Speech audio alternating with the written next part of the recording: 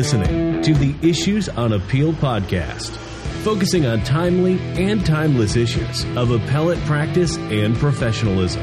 Here is your host, Dwayne Diker. Thanks for joining me for episode 63. Can I hear you now? The show is again sponsored by Court Surety Bond Agency, the nation's leading surety agency specializing in supersedeas bonds. More about CSBA later in the show. In this very special episode of the podcast, I address a personal issue that affects my ability to do my job, and it might affect yours too. Can I hear you now?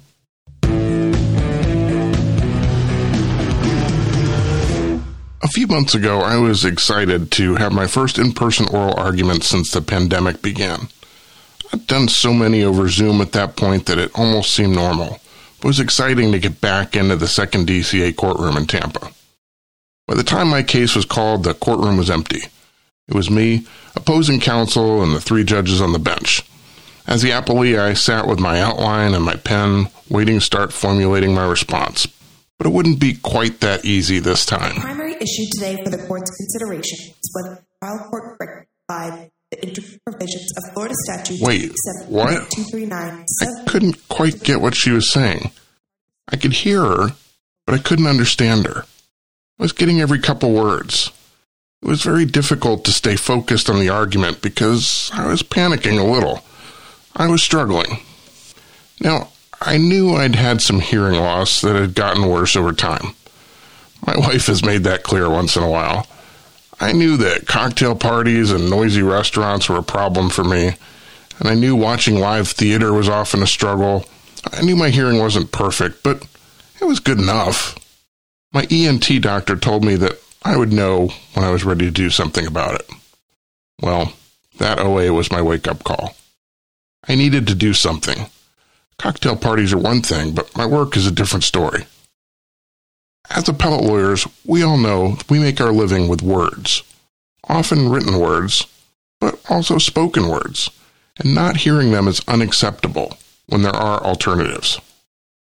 So I went to an audiologist who tested my hearing again and confirmed that I was an excellent candidate for hearing aids. It's a long story, and it's still developing, but I'm officially wearing hearing aids, and so far, it's a world of difference. It's a process for sure, and it does take some time, but my hearing and my speech recognition is much better, and it's still getting better all the time. If you have any concerns about your hearing, I'd encourage you to take the next step. One of my childhood favorite actors, Leslie Nielsen, who suffered from hearing loss his whole life, said it this way: "Are you having problems hearing? If so, those around you already know it." And then, true to his comedic nature, he added, "Hearing loss is no laughing matter, so don't be a punchline." Surely he's right, but don't call him Shirley. If you have hearing loss, chances are you already know. And if you aren't sure, ask your friends or your family. They know. I urge you to identify the issue before it has a detrimental effect on your life, your relationships, or even your job as an appellate lawyer. See how I brought that back around? I'd like to say I had no reservations about wearing hearing aids, but that's not entirely true. For people my age, there is a definite stigma associated with hearing aids. It's associated with old people and the infirm. Speak up, Sonny. But we're lucky to live in a time that kind of thinking, any kind of body shaming or ability shaming, is not really socially acceptable. This doesn't mean it doesn't make me feel older than I am or self-conscious. It does, but I'm working on it. I'm working on me. This podcast is part of dealing with that whole process. It's a little like therapy for me, but maybe it's also useful to you. If I can help anyone take the next step to address their hearing health now, or at least be aware of hearing issues in their life, then my work here is done. Thanks for listening, and thanks for hearing me.